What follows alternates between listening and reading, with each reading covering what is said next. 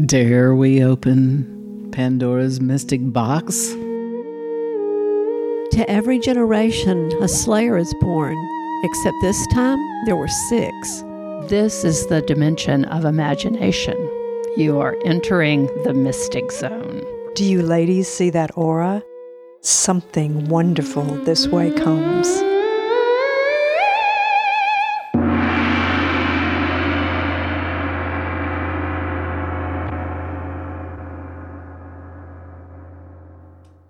Welcome to the Mystic Order podcast.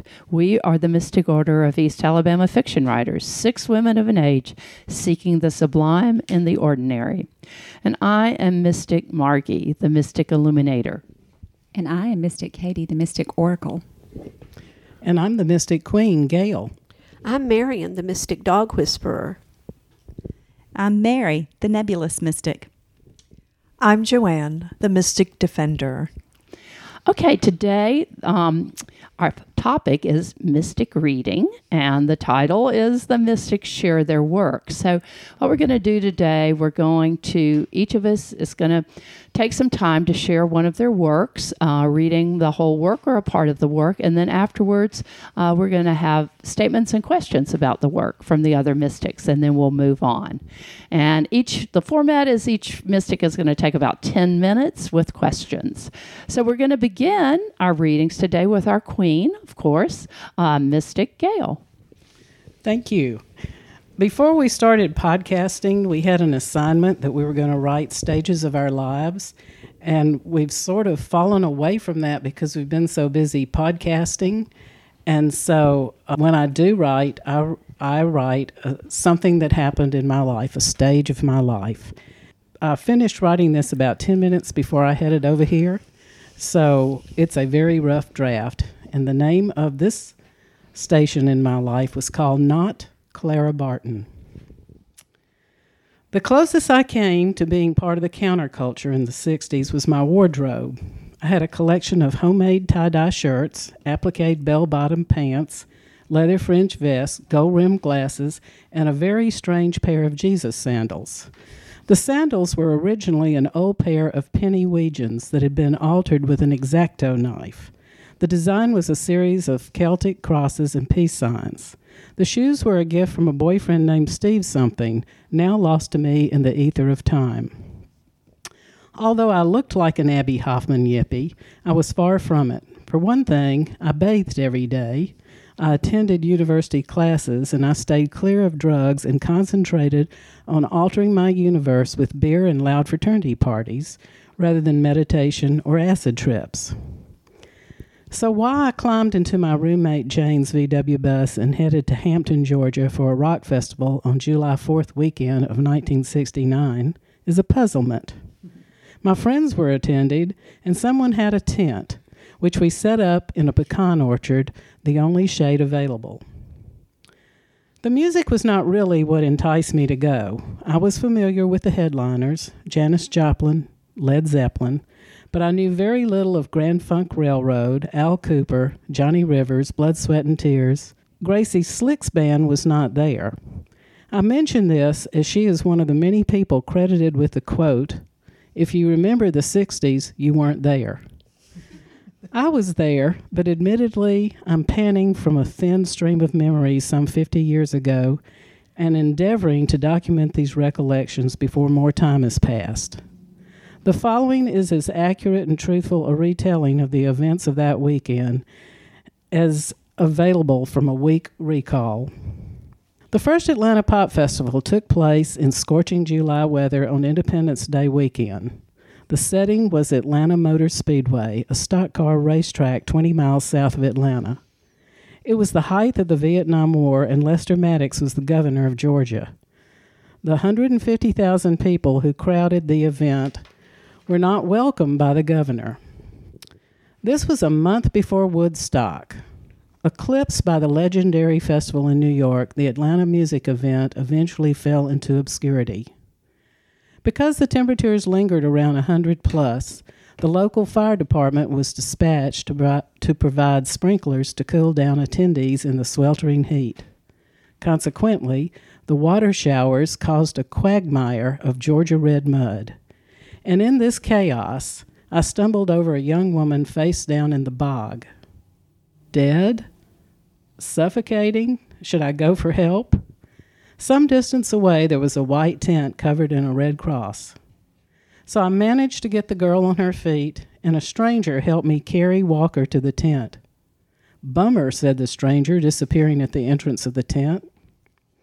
I don't know her, I said as I handed her over to a white coat.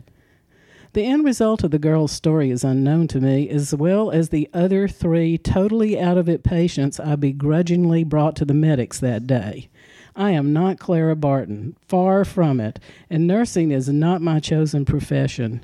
This was not my idea of a good time. Thirsty from the effort and the heat, I made my way to the concession stand.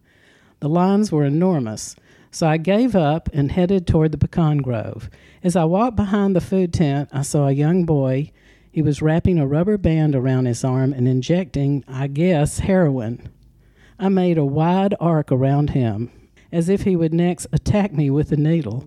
Jesus, outside of my family doctor's office, I've never seen a syringe put in a vein. Certainly I've never seen a person put a syringe in their own vein. I think I felt fear, and I imagined the entire festival population capable and willing to join the vein injector. I'll find Jane, I thought. She's probably ready to get out of the heat and this madness. I walked to the pecan grove, and Jane was in the tent, biding her time, waiting for sunset. She was stoked to join the insanity as soon as it cooled off. At dark, we joined the thousands of spectators in front of the bandstand. The amazing Janis Joplin and the Chicago Transit Authority captivated us. As the night wore on, I wanted to return to the tent for food, sanity, and a nap. Turning the page, audience. Just hold on. I'm staying here, said Jane. I gazed at the thousands of people around us. I don't think I'll ever find my way back here. Just find this light pole and call my name. I'll stand and flick my lighter.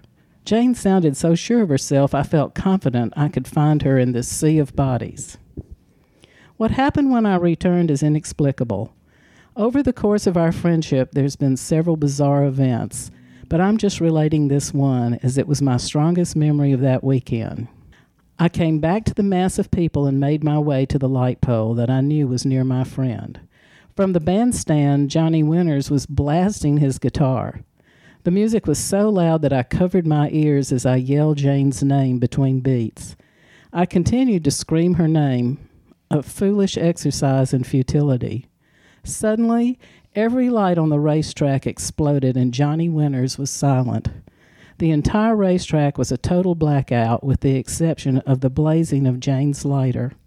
She was standing a football field away next to a light pole that looked exactly like all the others, including the one where I stood. None of these events seem plausible to me now.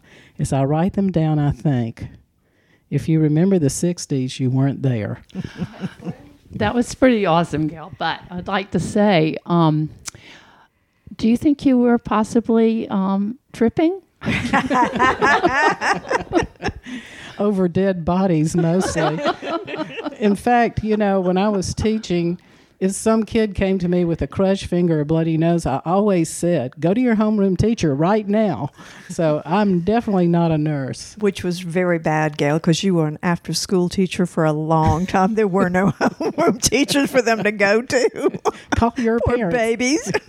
I want to hear what it was like to hear Janis Joplin. Oh, my gosh. She was totally and completely unbelievable. And between each song, she'd talk to us like we were all sitting in a bar. Yeah. And then she would just start screaming these amazing songs and shaking her hair in front of her face and prancing. It was truly an experience to be there. But because of the experience, and particularly the bodies I had to carry to the tent, the next month was Woodstock. And when my friend said, "Who's going?" I did not raise my hand. Well, I'm just jealous about Janis. I'll put that in my... Likewise. It's not very nice of me to be jealous, but I am. I'm jealous of Janis because she was with both Leonard Cohen and Chris Christopherson. What do you mean by with? Exactly what you think I mean. They both wrote about it. Biblically with. Yes. Was it Cohen, the Chelsea Hotel? Mm-hmm. Uh-huh. Yeah. She lived a life. That was awesome. So this was one of your stories from 13 Ways of Looking at a Mystic? Yes, it is. And what's that body of work about? The whole thing? Yeah.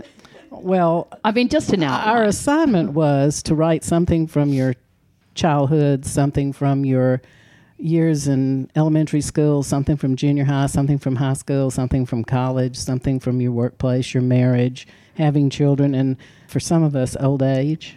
And honestly, the podcast has taken over our lives to a point where we don't meet and read our work to each other anymore. So this is an exception tonight. Well, that's kind of an outline for our next book, isn't it? Yes, it is. Okay, Absolutely. cool. I enjoyed that, Gail. Thank you. Yes, we did. Thank you. But, I'm keeping track of time, and good it's for you. Marion's turn. Oh, my goodness. Okay. I'm going to read the beginning and the end of a short story called The Dentist and the Bug Man that's included in The Moon and the Stars, published by Solomon and George Publishers. I did not start dating Gavin Stanley because he was a dentist. It is not like I didn't have other possibilities, even offers. Durwood Applehofer owns his own pest control business, and he was crazy over me. You can see his ads on park benches and at bus stops all over town. His picture, too, along with the logo, "The Bug Man Stops Pests in Their Tracks."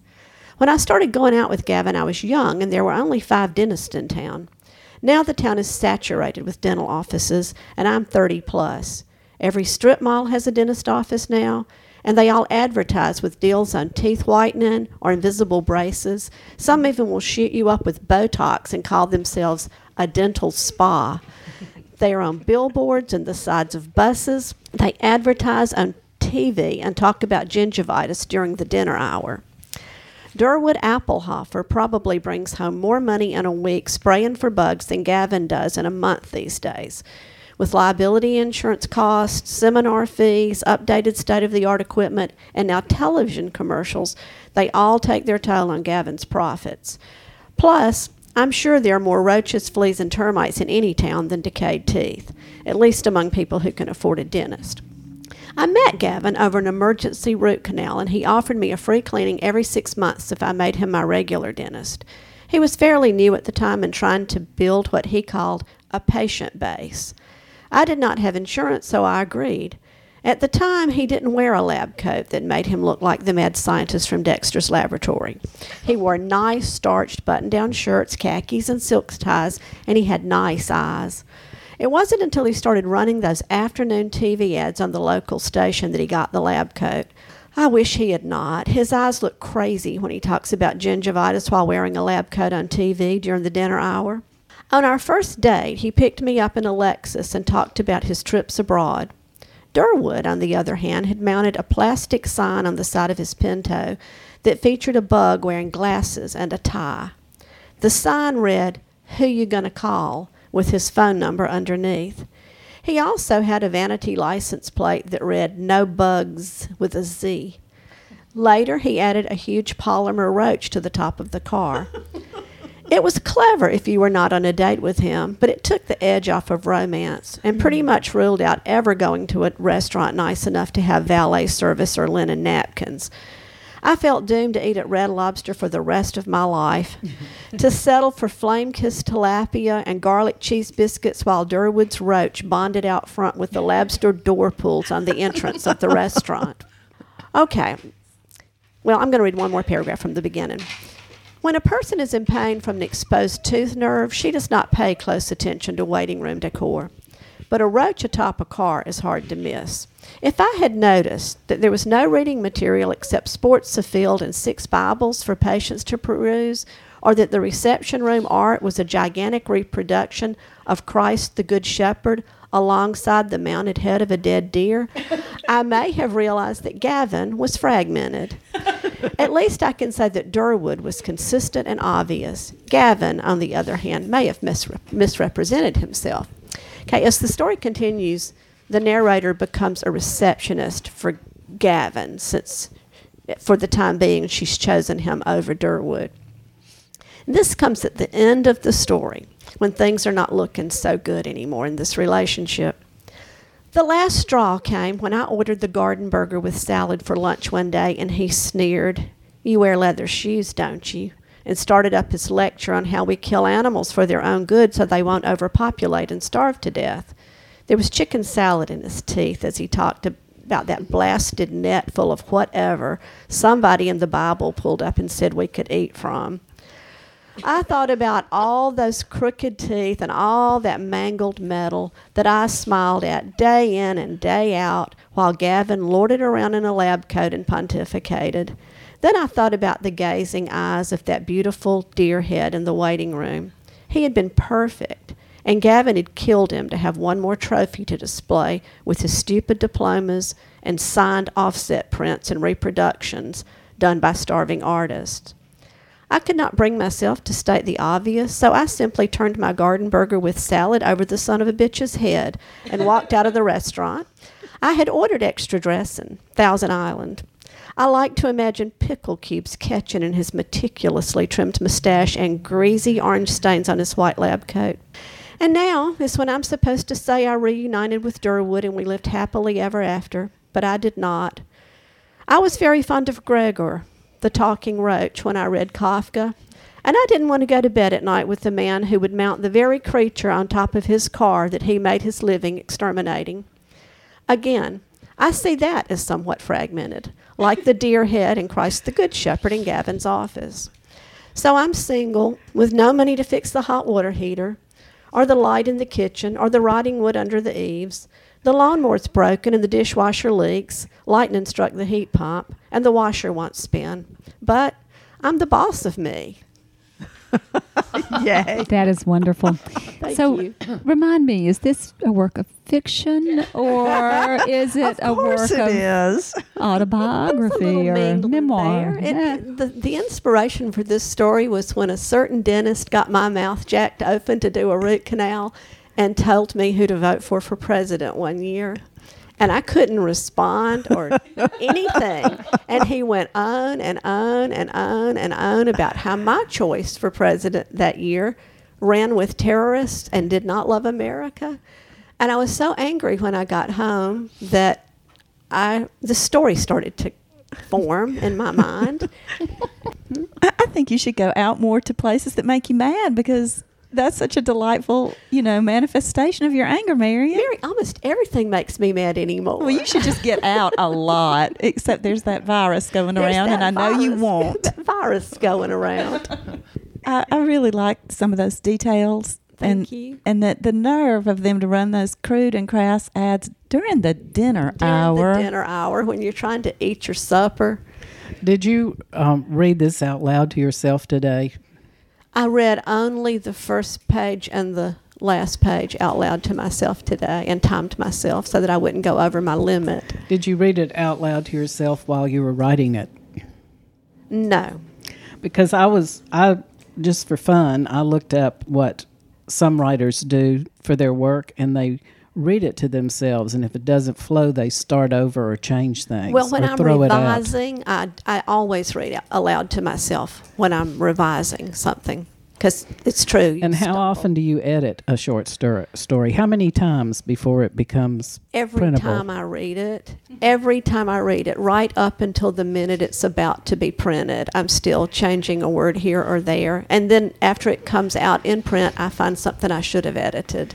When I looked this up, I just want to say that someone named Esther Freud that I've actually don't know what she wrote. I've never heard of her, but I like this. She says, a story needs rhythm. Read it aloud to yourself. If it doesn't spin a bit of magic, which you certainly did, Thank you. it is missing something. I wonder if that's Sigmund's sister. I don't know. I've actually never heard of this. In fact, most of the people that were in this article, well, I know Margaret Atwood and P.D. James, but Yeah. some of the others, I thought, who are these people? But everyone that I thought had hit the nail on the head, I wrote down today to add to our little podcast. I want to add that I found a perfectly wonderful dentist who not only rescues dogs but also feeds stray cats. And I'm very happy in my new dentist home. Yay. You have a new dentist? I've had him for I've had him since the 2000 election year. He hasn't told you who to vote for president. Did you vote for a president today, Mary? Jacked open. Indeed, I did vote for president today. Yeah, but as we're taping this is Super Tuesday for us in Alabama. So you'll hear this a little bit later, but Mary's dog voted. Twice. Is that voter fraud? Not in Alabama. Not if they only vote once. well, Marion, I love your characters and your voice always, but those I really had not heard of Durwood or Gavin before, so I was really interested in. You need to read The Moon and the Stars. I know. I thought I read that. Especially since I did the cover. Actually, if you've come to Mystic meetings, we've heard about Durwood before. But it was a good while ago. It was a Y'all very heard about long while Durwood. ago. Yes. Well, Mystic meetings are somewhat like the 60s. Yes, if you they remembered are. them all, you weren't really there. We weren't really there. You know, sometimes I'll be looking, when we used to give everybody a copy of what we wrote, I'll be looking through them and I think, I love this. But they didn't put their name on it. And I'm going to get all over them. Can't wait. So the next meeting, I'll read it to you guys and go, which one of y'all wrote this because you didn't put your name on it? It's me. The time is ticking away, and it's time for Joanne, our Mystic Defender. Yes, well, like Gail, this is an original work, and it's part from, and when we say original, it means basically that we have not read it before at a Mystic meeting. That's what I mean by an original work. New work. Thank you. That's. I know. Well, but this is one of my 18, novels that I'm working on, Gail. This one is finally coming to fruition, we hope. So this is a book. It's it's a memoir, I guess, that I'm writing for a young man. So this is called Churches. Tell me his name again, Mommy. I leaned over, and it's going to be in first person. The young man's name is Daniel. Tell me his name again, Mommy. I leaned over to the front seat, close to my mother's head. Whose name, Daniel? Father's, I exclaimed. Spinelli. Father Spinelli, she replied. Now sit down. If we have to stop short, you will go flying through the windshield. I did as I was told and wiggled my way back down near my older sister Monica, who had a 1-year-old Emily in her lap. To my right sat Michelle. She's 7 years old and just 2 years older than me. Gretchen, who is 11, had 3-year-old Rebecca in her lap. Both older sisters are looking through the side windows of our 1972 station wagon. My older brothers, Don, Timothy, and Michael, had claimed the very back third seat. I wanted to greet the priest by his name and chanted Spinelli over and over to myself, sometimes whispering it out loud. My father soon turned the station wagon into the small parking lot of Immaculate Conception Catholic Church. A white cottage of a church, it is wide enough to have 2 naval blue shuttered windows on each side of the sky blue door. A half-moon stained glass window crowns the entrance. The window shows a dark cross in a white and yellow glass circle edged by blue flourishes. The church is only 3 windows long. 6 stone steps mount to the door. The church is surrounded by mature cedar trees that shade it from the hot Mississippi sun. The church was built in 1885. At the peak of the roof, above the door, is a simple cross. My family tumbled out of the car from all sides and back. My mother Judy is straightening bows and dresses of the younger girls and trying to plaster down my sleep-ruffled hair. My dad, Don Ross Sr., herded us all toward the entryway. As we neared the door, I broke away from the pack to greet Father, who was standing at the bottom of the stairs welcoming the churchgoers as they arrive. Just before I begun to run, Timothy whispered, "Spaghetti," into my ear. "Father Spaghetti," I shouted in greeting, and my brothers roared with laughter. I looked confused at their mirth, but turned my attention to the short, dark-haired priest, who smiled broadly at me. "Hello, Daniel. Where are your lions?" he asked in his thick Italian accent. looking over my head, scanning the area as though they would appear. He greeted me this way every Sunday, and I love the idea of having lions as pets. "Can I ring the bell, Father?" I asked as Father Spinelli was shaking my father's hand. My father stood a few inches taller than the priest, and his lightning hair was a big contrast to the father's dark, wavy hair. Mom had come up with the girls, each older sister with a younger one by the hand. My mother came up with Emily on her hip to free her hand to greet the pastor. Rebecca was toddling along, holding on to Mom's skirt. "Good morning, Father," Mom greeted, brushing a loose lock of her own hair back. "Please, Father," I was pulling on the priest's cassock. "Daniel," my father warned, and I froze, dropping my hand to my side. Father Spinelli looked at my dad. "Is it okay? I have not rung it yet this morning." Mom took the cue. "Daniel, ask politely." I looked at my shoes, scuffed with dirt. "Father, may I please ring the bell?" "Yes," he smiled, "but only 9 times for 9 o'clock Mass." The priest held up 9 fingers. I held up 9 of my fingers to hold the number in my head. Instead of a bell tower, a dozen feet in front of the church was constructed what looked like a fancy well covering. This is where the bell is. The story goes on, and I'm going to cut it short. The story goes on that the parents become disenchanted with the Catholic Church, and they leave and start going to family churches. There is an argument between the priest and the father at a dinner, and this was the last time Father Spinelli came to dinner and the last time we attended Immaculate Conception Church. The next week, instead of heading to the church on Sunday morning, we all, still dressed with our church clothes, but went to Jenny's house. Jenny was a friend of my mother. I never saw Jenny at the Catholic Church. On this Sunday, she and her husband gathered the Rosses and several other families into her large den. Her husband stood up in front of the group of about 30, welcomed them, and began praying. I heard murmurings and amens peppered through his prayer. Then another man picked up a large Bible and read from it. Then he read from another book with the picture of a man in a suit who was smiling.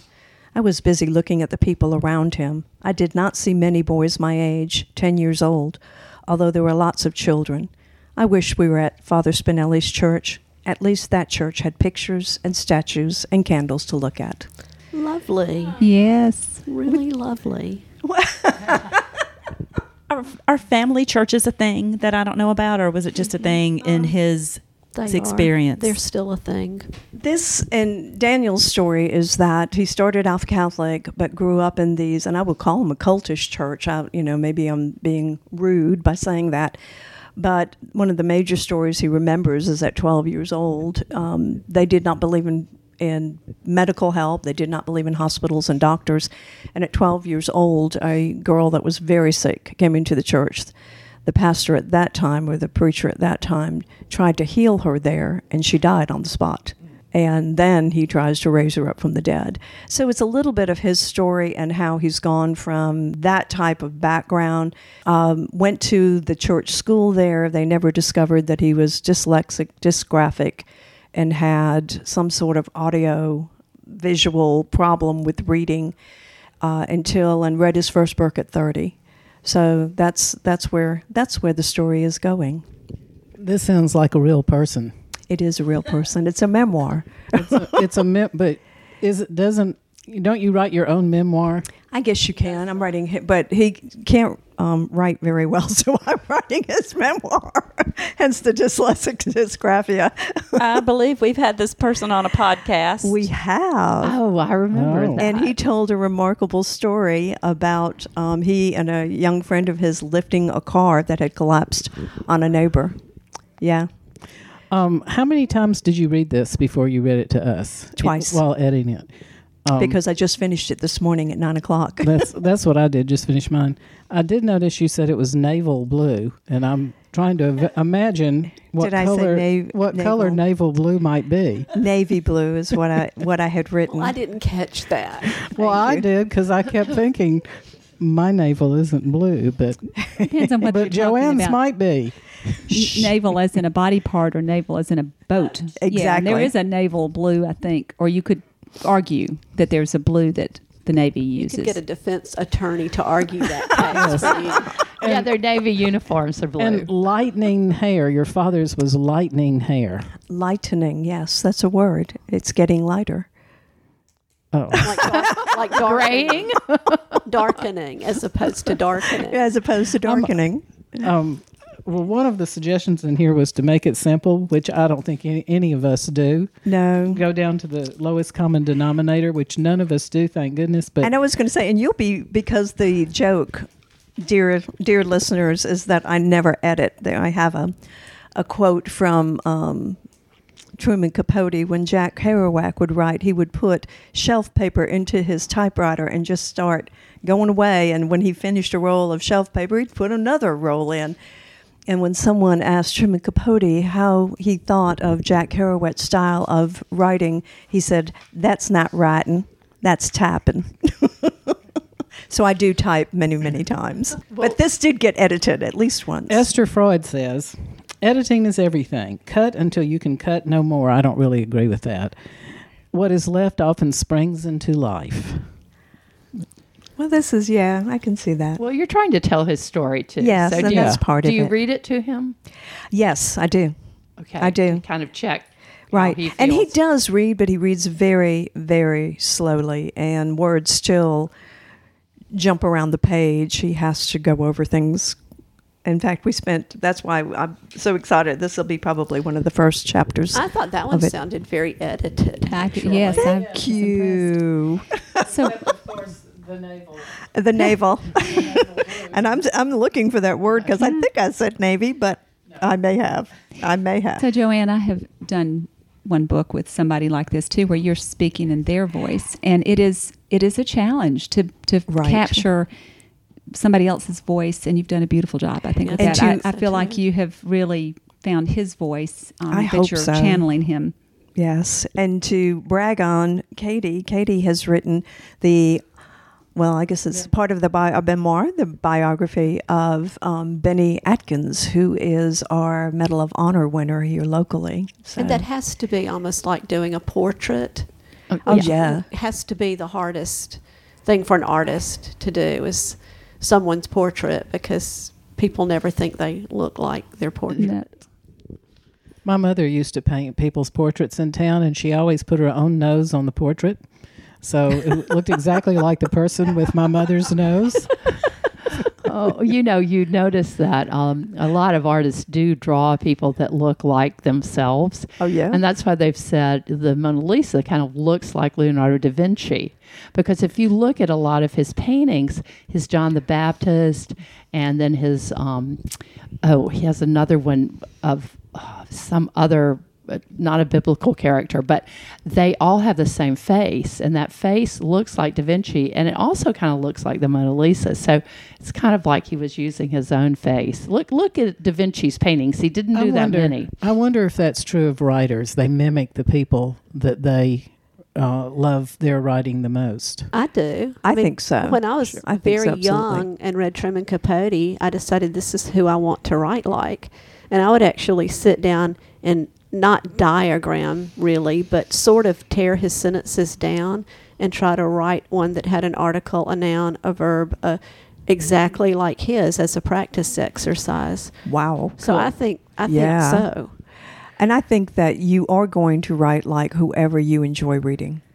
I think it's true for visual artists too. Oh, absolutely. Definitely, I kind of copy, maybe not an individual, but maybe like a style or a movement that I'm really fascinated with, like surrealism. Margie, looking at your artwork, I can't believe you copy anybody. We're in my home and they're surrounded by it because I never sell anything. Well, that's because you make 500 of everything. I know, I'm kind so of if you sell 200, which is more than what everyone else is selling, there's 300 left. That's true. Well, listen, we do need to move along, and it is time for Mystic Mary to read. Okay, I was just taking some pictures, but I guess I'll stop and sorry, read. I'm going to read a story that was published in our book, The Ploy of Cooking, in, oh gosh, I looked up the year and already forgot it, 2012 by Upper Creek Publishers. And the story is called Holding On. It is based on a true story about my husband's grandparents. Loosely based. My grandparents grew up on neighboring horse farms in Hungary, where both their families raced Lipizzan horses for the Spanish Riding Academy. One night, when they were still teenagers, they ran away from those family farms and snuck onto a boat that sailed at midnight, bound for America. Along with the other immigrants, who huddled up in ethnic neighborhoods, clinging to their Hungarian customs, they found work and had a family. My grandparents had a chance to return to Hungary only once, many years later, this time crossing the Atlantic on a Zeppelin rather than a shoddy boat. They never told a soul about what happened on that voyage, but as soon as they got back, my grandmother fell to her knees and kissed the ground, her tears splashing the American soil, and they never spoke another word of Hungarian in their house again. At least, this is what my Aunt Teresa told me. Aunt Teresa's full of family stories, which is good, because my father is not. She scolds him and tells him it's important to hold on to the family history, but he says he can't remember any of the tales that she tells. After all, she's the older sister. And so when Aunt Teresa comes to town, I'm happy to hear what she has to say. She says my grandfather brought the gypsy music over with him on that boat, and the temperament, too. He had to go to jail once for refusing to pay his taxes on the money he played playing piano on the radio. How can you pay a tax on music, he asked, when it belongs to the people? During the time he was detained, my grandmother made her sons play music every night. Sometimes long after their fingers and eyes had given up, she'd switch their hands if they stopped too soon. And every Sunday afternoon, she took a big pot of lung soup to her husband, always offering a taste to the warden, which infuriated my grandfather. He said she was flirting with the man in charge. This is hard to reconcile with the woman I know as my grandmother, who came to live with us when she was old. I think she was 100, and by then she'd slipped back into her native tongue and spoke only in garbled Hungarian. All she wanted to do was sit on the couch watching reruns of I Love Lucy. "That crazy Lucy," she yelled at the screen, these being the only words in English she used anymore. I'm not sure she ever figured out who I was. My grandfather may be long gone, and my grandmother glued to the television set, her years lost and reconstructed in 30-minute segments, day after day. But Aunt Teresa brings them both back for me with her stories. My favorite is about the day my grandfather didn't die. It happened a long time ago, when my grandmother was young and pretty and my father was just a baby. One morning the doctor drove up in a big black carriage. He stepped out and approached the house with his cloak opening up behind him when he walked so that he looked like a giant crow coming up the path. He brought the terrible news that my grandfather had been hit by a trolley car in Boston and killed dead. Aunt Teresa, who was just a little girl back then, watched wide-eyed while the neighborhood men carried a coffin from the back of the wagon into the living room. As Aunt Teresa worried, trying to figure out how a big man like her father could fit into such a small box, the grown-ups arranged the sitting-in to be held that very night. My grandmother rushed through the house, sealing all the windows and doors, upstairs and down, except one window in the parlor. "I want to see when his soul flies out," she said. Aunt Teresa stared in fear at the window. The neighbors showed up with heaps of food, fisherman's pie, egg balls, and tongue croquettes. The 7 sisters from next door spun like tall ballerinas, arranging the flowers and the food and leading people to chairs. The whole neighborhood came out. My grandmother made the older boys play their instrument. Rudy played the cello, and Arthur played the violin. My father, Little Paul they called him, was learning to play the piano, but he was too little to join in, and she made him sit in a chair with Aunt Teresa. "And don't fidget," she hissed at both of them. Finally, the priest came in, and my grandmother collapsed into her chair, suddenly calm. He immediately started chanting in Latin, swinging an incense ball on a golden chain. The room filled up with smoke that made my Aunt Teresa fall half asleep. When the priest chanted and spoke in his deep sing-song voice, my grandmother stared at the casket laid out on the dining room table and fingered one of the 7 lace handkerchiefs she'd given my grandfather on their wedding day. Sometimes she dabbed her tears with the corner. Aunt Teresa says she never saw her mama look so sad. The priest kept on in a never-ending voice, and my father started to fidget. Aunt Teresa pinched him on top of the ear. "Sit still, little Paul," she said sharply into the same ear. She was afraid of the trouble she'd get into if she couldn't keep her little brother settled. All of a sudden, little Paul jumped out of Teresa's arms, pushed himself off the chair, and ran through the room to the coffin. "Little Paul, get back!" Aunt Teresa yelled, but her yell was drowned out because all of a sudden, My grandfather sat straight up in the coffin and started yelling himself. He was cursing before he even got a look around. Vashkivan, lo fash ashegdba. He kept yelling, and everyone's eyes were as big as dinner plates. His hands reached the side of his coffin, and he pulled himself up. He stumbled out of his wooden box. My grandmother screamed and ran to the coffin. Ye gods and little fishes, he's back, she cried. When he stood up, she hugged him hard, and he hugged her. Neither of them seemed to notice my poor father was stuck right between them. Aunt Teresa says she thought they were going to smother him then and there, and they'd have to throw Little Paul into the coffin and resume the grieving ceremony. Papa, Papa, Little Paul finally managed to yell through the folds of his mama's billowing black skirt. He squirmed out of their hold and looked up at his father. Speak English! That night, there was a big party. The 7 sisters sent Aunt Teresa and Little Paul down to the cellar to bring up 10 bottles of Chianti, which they tasted later when no one was paying attention. After he finished his round of angry cursing, my grandfather agreed to join the party, and he played the piano so loud the tightly sealed windows and doors began to rattle.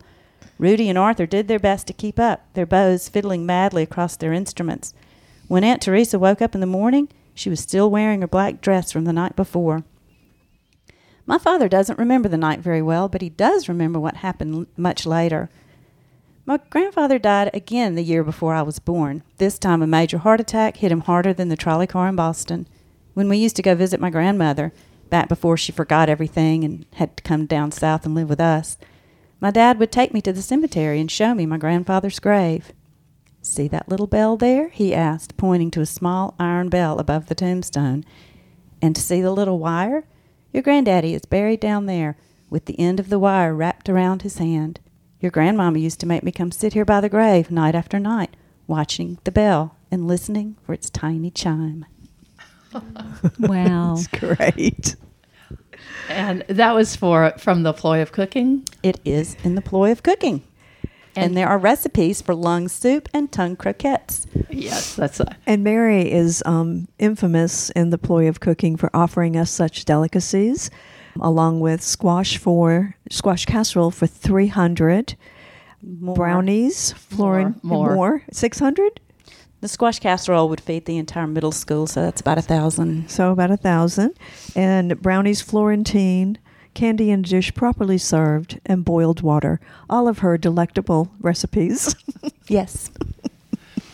That's great. Didn't you start that originally as one of our assignments? I don't think this was an assignment. This was just a story that needed to be told, because the part about him dying and waking up at his own setting in and being buried with a bell are true. Those parts are true.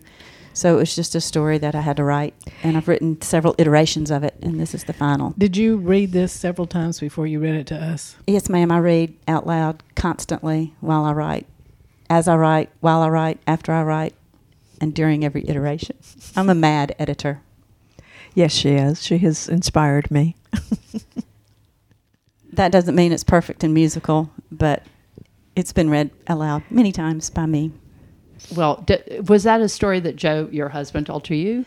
No, we learned these stories when Emma discovered a long-lost sister living out in California. When Emma was, this is many years ago when the internet was new, and we discovered that Joe had an adopted sister who lived out in California, and she had grown up with Joe's grandparents and had tales to tell and photographs and stories, a huge treasure trove of stories. And Joe's grandmother did indeed live with them in Boston and watched I Love Lucy.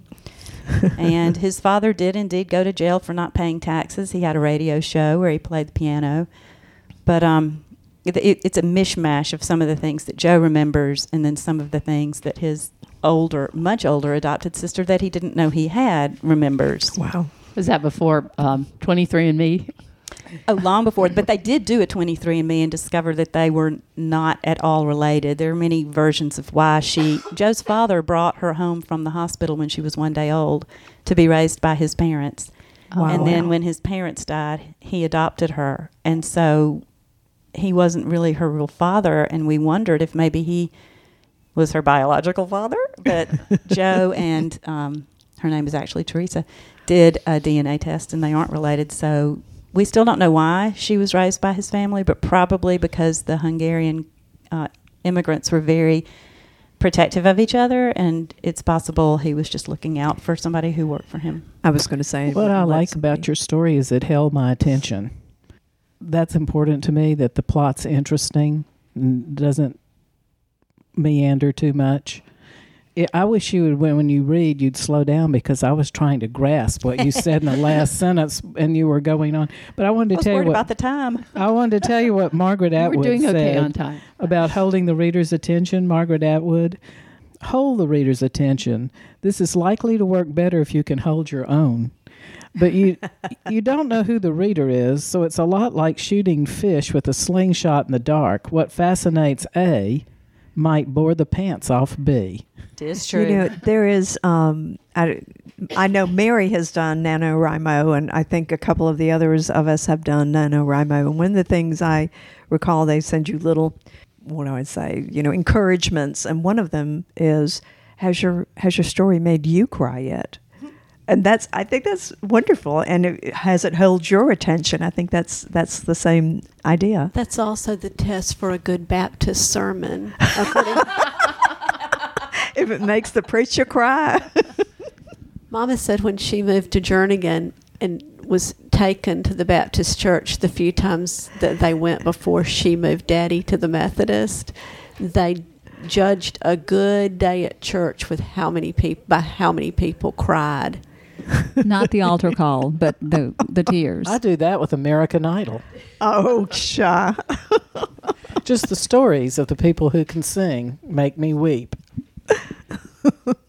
Okay, well, Margie, it's your turn. It's my turn too, and I'm going to read a story that I wrote also from the ploy of cooking, and it also concerns death. Purely coincidental. Such morbid writers we are. But the title of my story is Earl Lives, and it is a true story that was told about my husband's grandmother who was dying. She was on her deathbed, and a woman who took care of her told this story. So I'm going to read it. So Granny Gert is my husband's grandmother, or my husband's mother. Granny Gert seemed to be asleep, but we all knew she would not wake up from this stroke.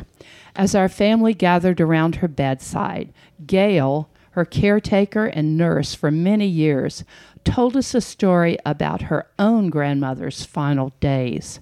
So this is Gail's story. When Grandma Dim was dying, she looked just like Miss Gert, calm and silent.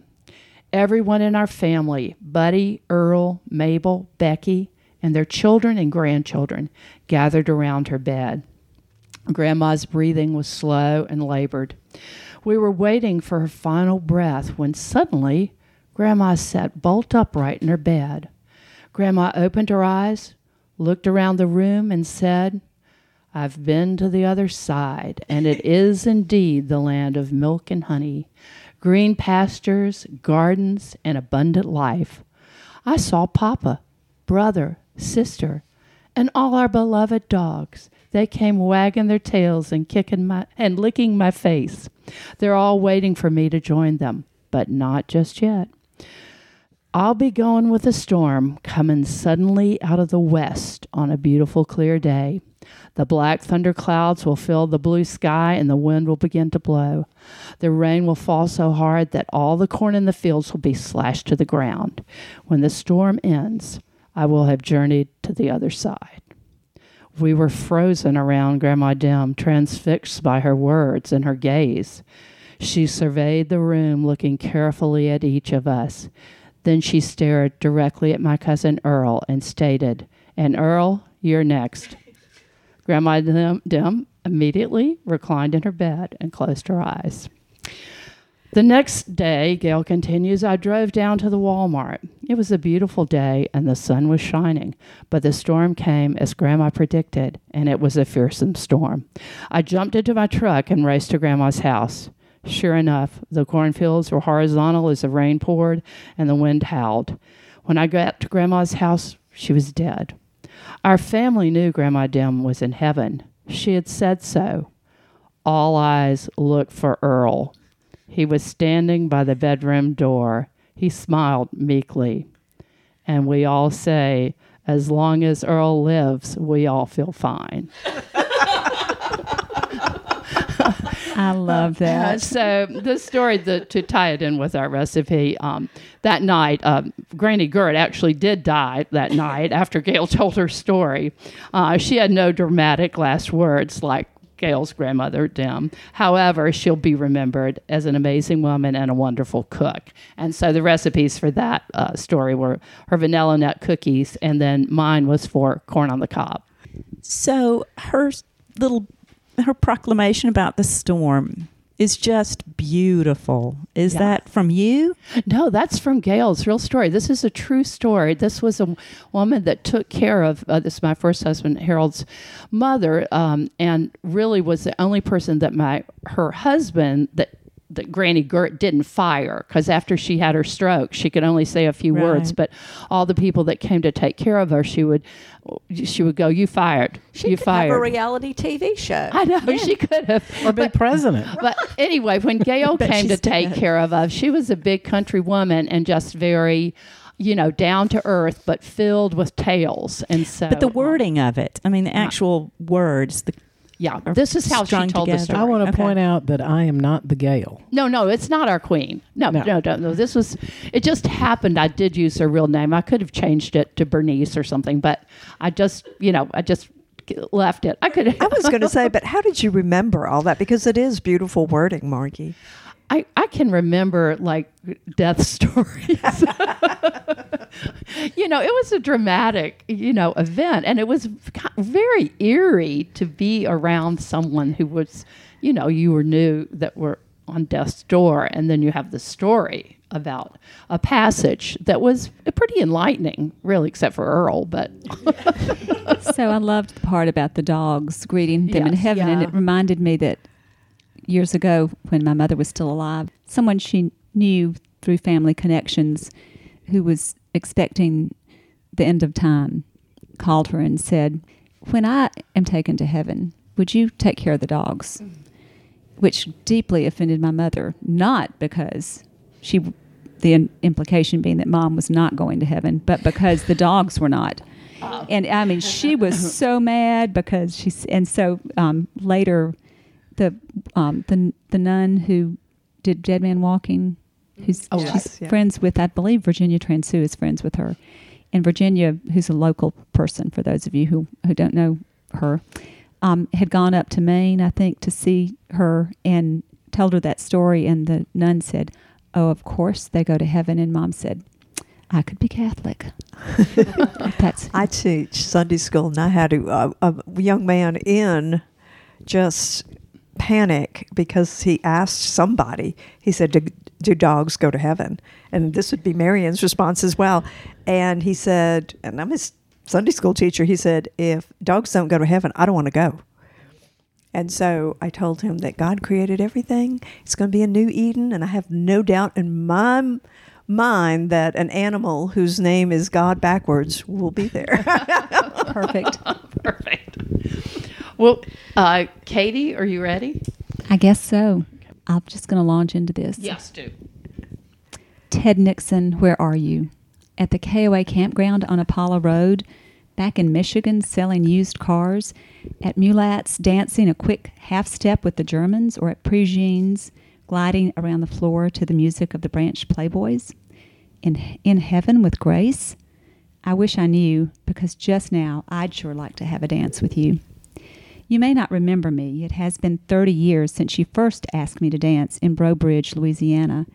But I remember you and everything about that night, including what brought me there in the first place. Boredom, curiosity, and a crazy idea that I could run away from instead of toward an inevitable end. Actually, what brought me to that part of Louisiana was a work conference in Baton Rouge, one that I hadn't wanted to go to in the first place because it meant I had to leave behind unsteady hearts, mine and one belonging to a man I adored. They were both teetering on the edge of goodbye. I knew this old truth, the one who loves the least has the most power, and I knew I loved the most. Attending this meeting seemed a sure way to shove things over the edge in the wrong direction. But my job required it, so I climbed into my car and headed off on the 6-hour drive from Alabama to the Big Raggedy, feeling as raggedy as could be. After 2 days of a 3-day conference, laced with casino buffet meals and no "I miss you" messages from home, I could no longer stand the sense of dread. As thick as the Baton Rouge humidity and as dark as the haze coming from Baton Rouge's chemical smokestacks that was seeping into me. So I checked out early and headed away from the city and away from home. I'd always wanted to see the Evangeline Oak, a plain old ordinary tree made extraordinary by heartbreak, and it seemed as good a place as any to face my own reality or mull over my own fiction. So I drove southwest toward the oak, trying to escape the ending of my own story. When you run off that way, though, sometimes the story is just beginning. I stuck to the interstate until I crossed the Atchafalaya River, where I dipped down onto the backest roads I could find. A boring interstate road makes me think too much. A back road, it makes me dream and feel curious. The oak was handsome enough, but it felt unremarkable, so I soon climbed back into my car and kept driving south toward New Iberia, the original home of old family friends. But they were long gone. It felt lonely. So I headed north again, tired from my travels and from trying too hard to not think too hard about what I didn't have back home. I took a room in a cheap, no-name and no phone in the room motel in St. Martinville. The parking lot crunched with the sound of 18-wheelers coming and going, and the sound of truck drivers' boots as they wandered in and out of the rigs, hollering at one another. There was hardly a lock on the door, and it was still light outside.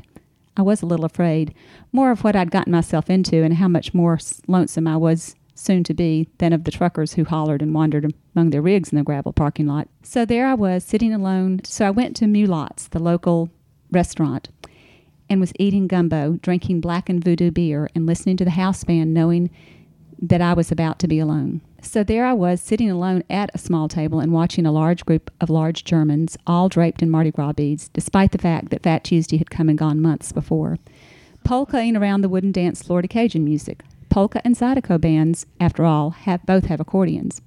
They kept asking the waitress to talk Cajun to us. She kept saying, "I ain't a Cajun." And despite that, everyone seemed in good spirits.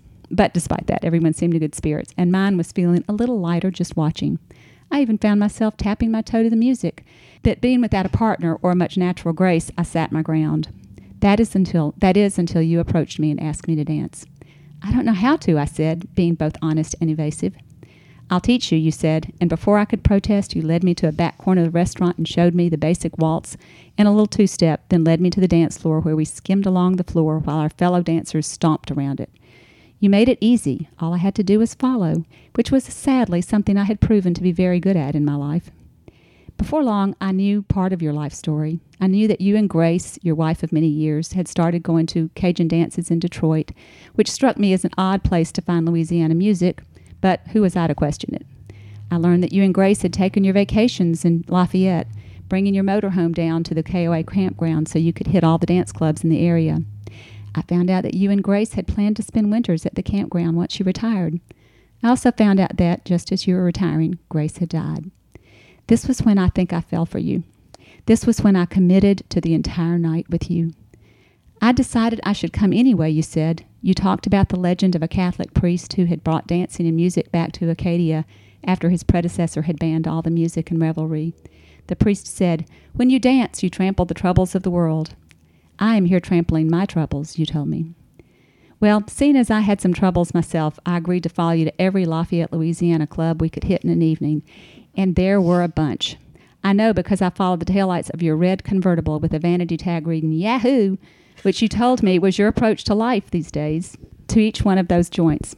At the end of the evening, before the sun rose, but not much before that, we said goodbye in a gravel parking lot, and I never saw nor heard from you again.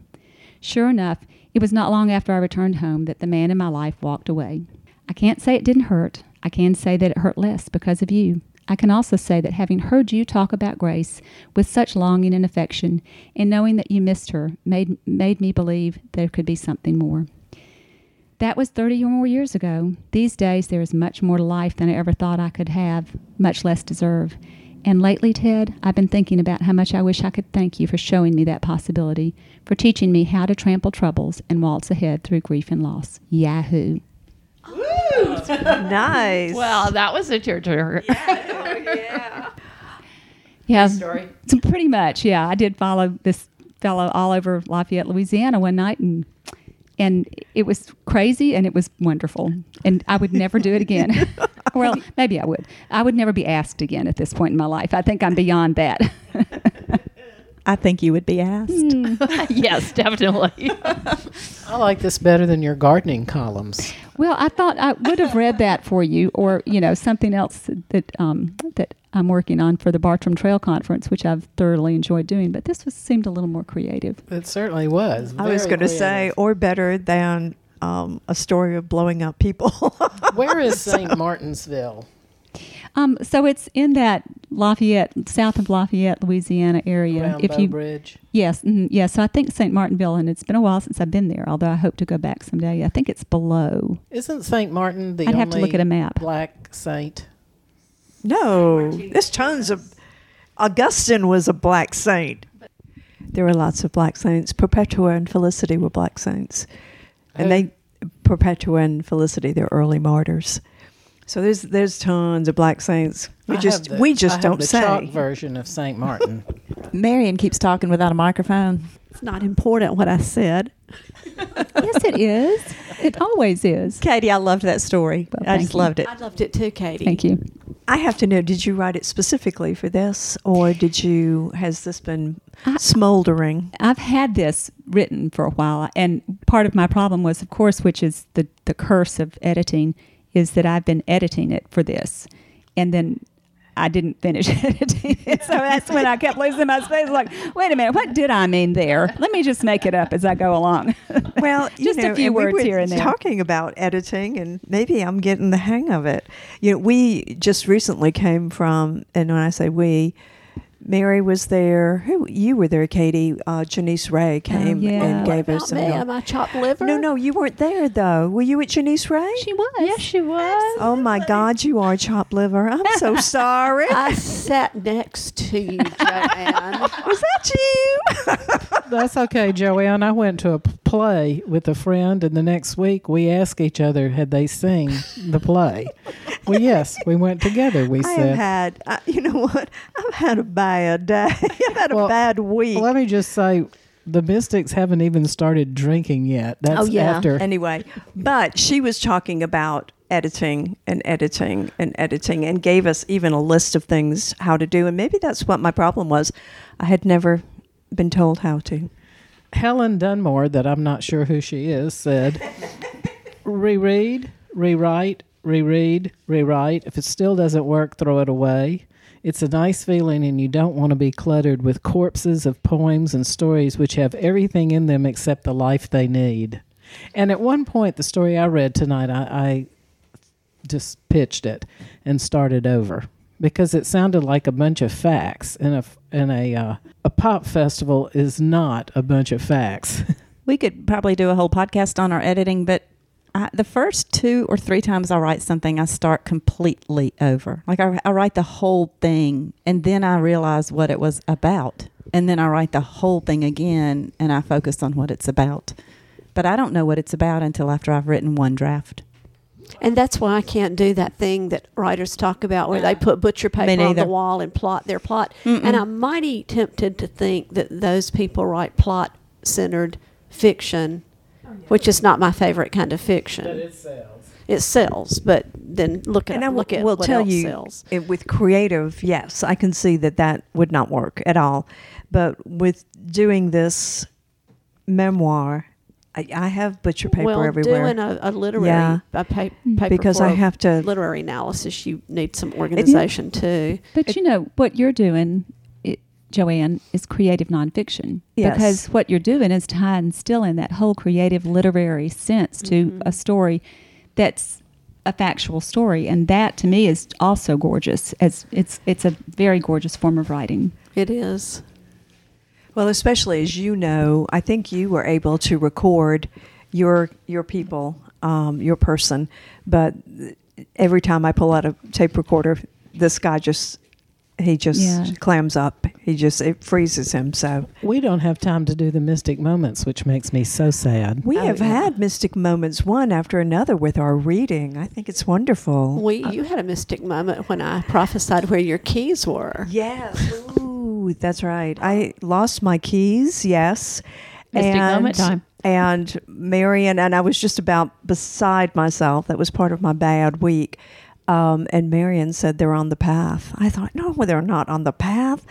And sure enough, I had carried a The watermelon. path to what? The path to the little house, what I call Oh. Jimmy's shack, and I there's thought a it was the path to refrigerator. righteousness. No. That's Marion talking here. She did, and sure enough, I thought she was crazy, but I was at my last wit's end. And You're sure supposed enough, to draw when you lose something. Draw, Well, and that's where ask you... Margie. I cannot draw. Yes, you can. I'm teaching a drawing class for adults, and two of the mystics are in it, Joanne and Marion, and they're both doing very well. Thank you for first graders. And Mary's yes. taking my drawing class too. Anyway, I think Are that a podcast for next season on lost things would be a really good topic. oh, I love that. Just saying. I'm putting it down now so that it won't lose, so I won't forget yeah, it. Yeah, do. So it won't be lost. Lost. I have got so many men that I want to mention in lost things. We better close this up, girls. Yeah, we've I hope you have enjoyed our readings, because we've enjoyed reading. We have. Yes, we've enjoyed reading for you. And who would like to tell how you can get in touch with us? It's got to be Mary. I will tell you. Because she knows it by heart. Well, it's just the same way you get in touch with everybody these days. You put it in your search engine, the Mystic Order Podcast, and bam, you'll find that we have an active social media presence on Twitter and on Facebook. On Twitter, we are at the Mystics Pod, and on Facebook, we're the Mystic Order of East Alabama. Our podcast can be found on YouTube, Spotify, Stitcher, iTunes, and SoundCloud. And if you would like to contact us and you don't want to use social media, you can email us at themysticspod@gmail.com, and we'll show up. If you invite us to show up, we'll show up at all kinds of festive parties, too numerous to mention because we're out of time. We are. I should also mention, though, that we have a new outlet for her books in addition to being able to order them online. They're Yes. now at Auburn Oil Company booksellers in Yes. downtown Auburn. They are where we podcasted live last week. Yes. So if you're looking for our books, Too much fun. you Yeah, can find stay our tuned for that website on podcast. Facebook, and the website will link you to our books on Amazon. And I guess I need to add that to our website. Awesome. Great. Well, are we ready? If you remember, Be the Be the flame, flame, not the moth.